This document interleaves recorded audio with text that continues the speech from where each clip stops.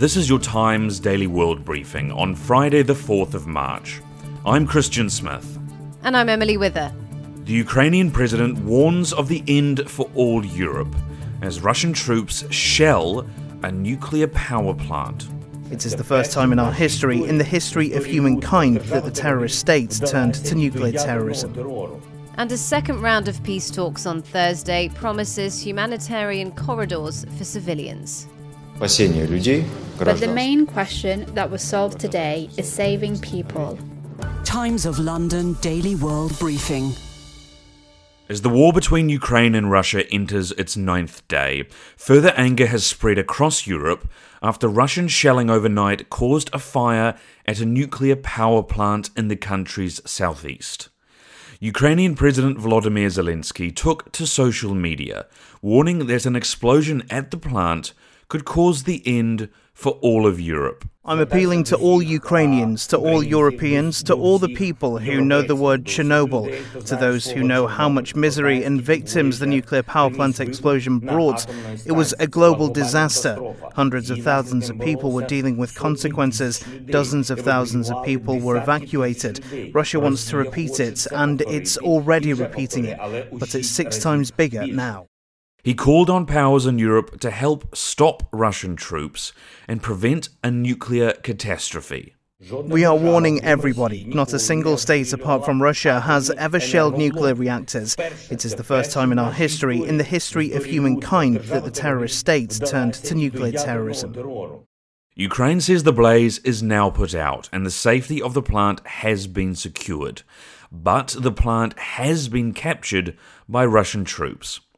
The Sun newspaper's defense editor, Jerome Starkey, is in the city of Dnipro, about 60 miles north of the power plant, and he told Times Radio that tensions in the city were high.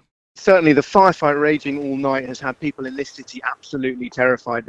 I've spoken to one individual who couldn't sleep last night, was up all night trying to watch developments, clearly afraid of some sort of nuclear catastrophe. It's with some relief that we're told that the radiation levels remain normal. Western foreign ministers are gathering in Brussels today to consider their response to the war. The UK's Deputy Prime Minister Dominic Raab told Times Radio that the UK has called for a special meeting of the UN Security Council to address the nuclear issue. He said that the shelling was reckless and irresponsible. Not only the fact that they were shooting, bombarding that particular site, but when the Ukrainian emergency authorities were trying to put out the fire, the shelling continued. It must stop. We need to support the Ukrainians in dealing with the security situation there. The Russian government blamed the attack on Ukrainian saboteurs, but did not provide any evidence of this. Former senior military intelligence officer Philip Ingram said that Vladimir Putin is breaching the Geneva Convention by turning military forces on civilian infrastructure. The attack on the nuclear power plant is another one against the Geneva Protocols, the 1977 Geneva Protocols, where Article 56 doesn't allow you to attack infrastructure that could cause further damage to the civilian population. After a rapid start to the conflict, the military situation on the ground is now moving more slowly. However, Vladimir Putin said in a televised address on Thursday that operations in Ukraine were going according to schedule. Our soldiers and officers strive to avoid civilian casualties, and unfortunately they themselves suffer casualties. It is our duty to support the families of our fallen and wounded comrades in arms who fought for the safety of the homeland, for our people, for the people of Russia. The Pentagon estimates that 90% of Russia's forces concentrated on the border before the invasion have now entered Ukraine. Russian forces are pushing further south in what is believed to be an attempt to encircle Kyiv as a 40-mile convoy crawls to support them, making little progress over 3 days as it is hindered by Ukrainian resistance, breakdowns and congestion. Jack Watling is a research fellow in land warfare and military sciences at British think tank the Royal United Services Institute. He told Times Radio that the logistical operation was a difficult one for the Russians. You have a vast number of vehicles trying to get down a relatively small number of roads, which creates, a horrendous traffic jam. And of course, the slower it moves, given that there's fighting at the front, so you can't just drive forward. You have to clear the enemy from in front of this column.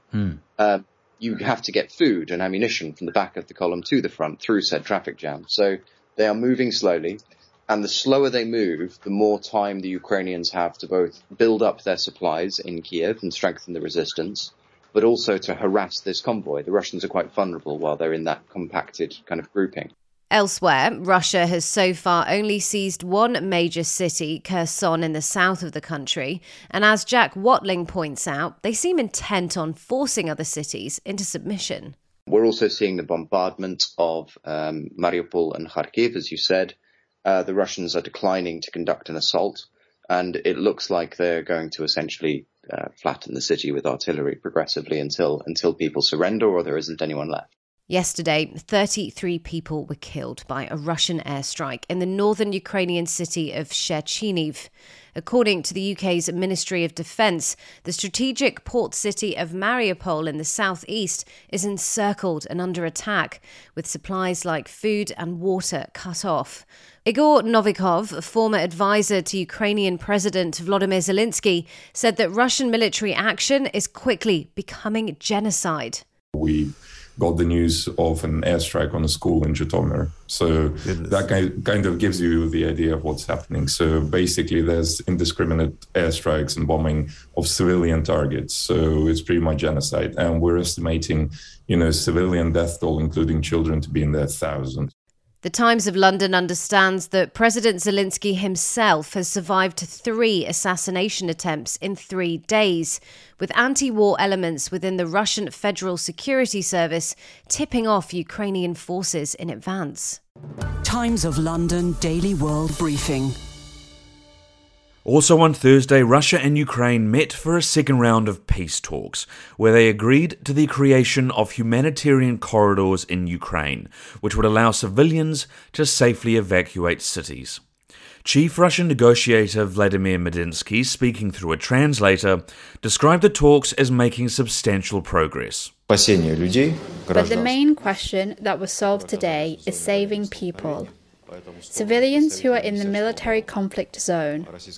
So the sides, representatives of the Defense Ministry of the Russian Federation and Ministry of Defense of Ukraine have agreed on a format of humanitarian corridors for the civilians to leave. President Zelensky said that there was a way out of the conflict if Russia decided to treat Ukraine on an equal footing. But he also warned that Russia would not stop at Ukraine's borders. It's not about I want to talk with Putin. I think I have to talk with Putin. The world has to talk with Putin because there are no other ways to stop this war. That's why I have to. Historic sanctions continue to be placed on Russia, with the UK and the US announcing further targeted sanctions on oligarchs close to Putin on Thursday, described as Putin's cronies and their family members by the White House. UK Foreign Secretary Liz Truss says there will be nowhere for Putin's cronies to hide. I'm very clear that legal threats will have no impact on our ability to sanction oligarchs, and we will continue to work through our list. We will continue to sanction oligarchs, and there is nowhere for any of Putin's cronies to hide. Meanwhile, the super yachts of some Russian oligarchs have been seized across Europe. White House spokeswoman Jen Psaki says the sanctions the US have imposed have been historic. I would say that the sanctions, the financial sanctions that we have issued, are on par with what we have done to Iran. They are significant, they are historic, and they are crippling the sector. So I don't think we have held back in any capacity. As Russian attacks increase, the UK, EU and US have urged the UN Human Rights Council to establish a commission of inquiry to investigate violations committed by Russia. US Ambassador to the UN, Bathsheba Nell Crocker, urged the 47 member states to support the resolution due to be voted on Friday. Today, all of us here have a choice: stand up and be counted, or act like none of this matters while the people of Ukraine suffer. The Human Rights Council must send a clear, unmistakable message.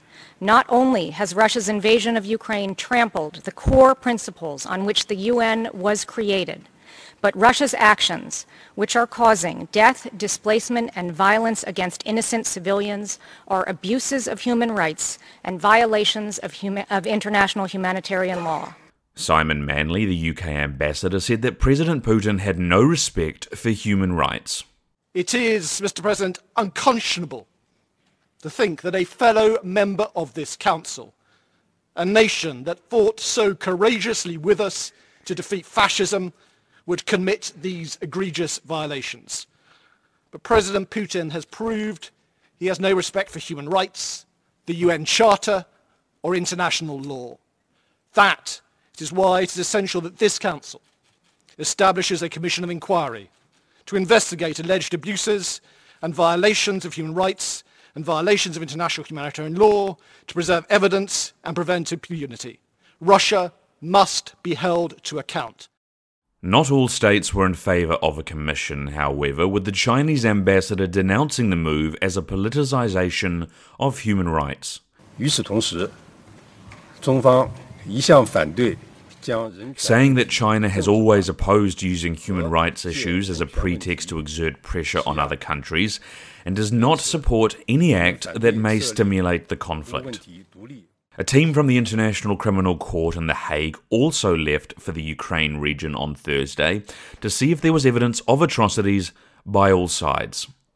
We move away from Ukraine now and head briefly to the United States, where on Thursday, Brett Hankison, the only officer charged after a police raid that led to the death of Breonna Taylor in March 2020, was acquitted of endangering the neighbours in the raid. A 26-year-old black woman working as an emergency room technician, Taylor was among several black people killed by police, causing a wave of protests across the US in 2020.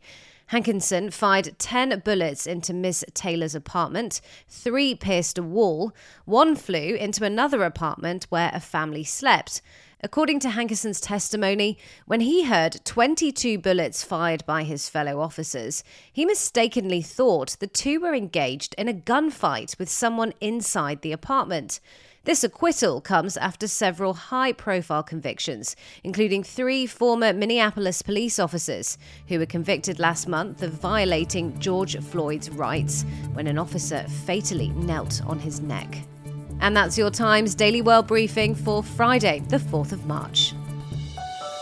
This podcast from the Times of London is brought to you in partnership with Google Podcasts.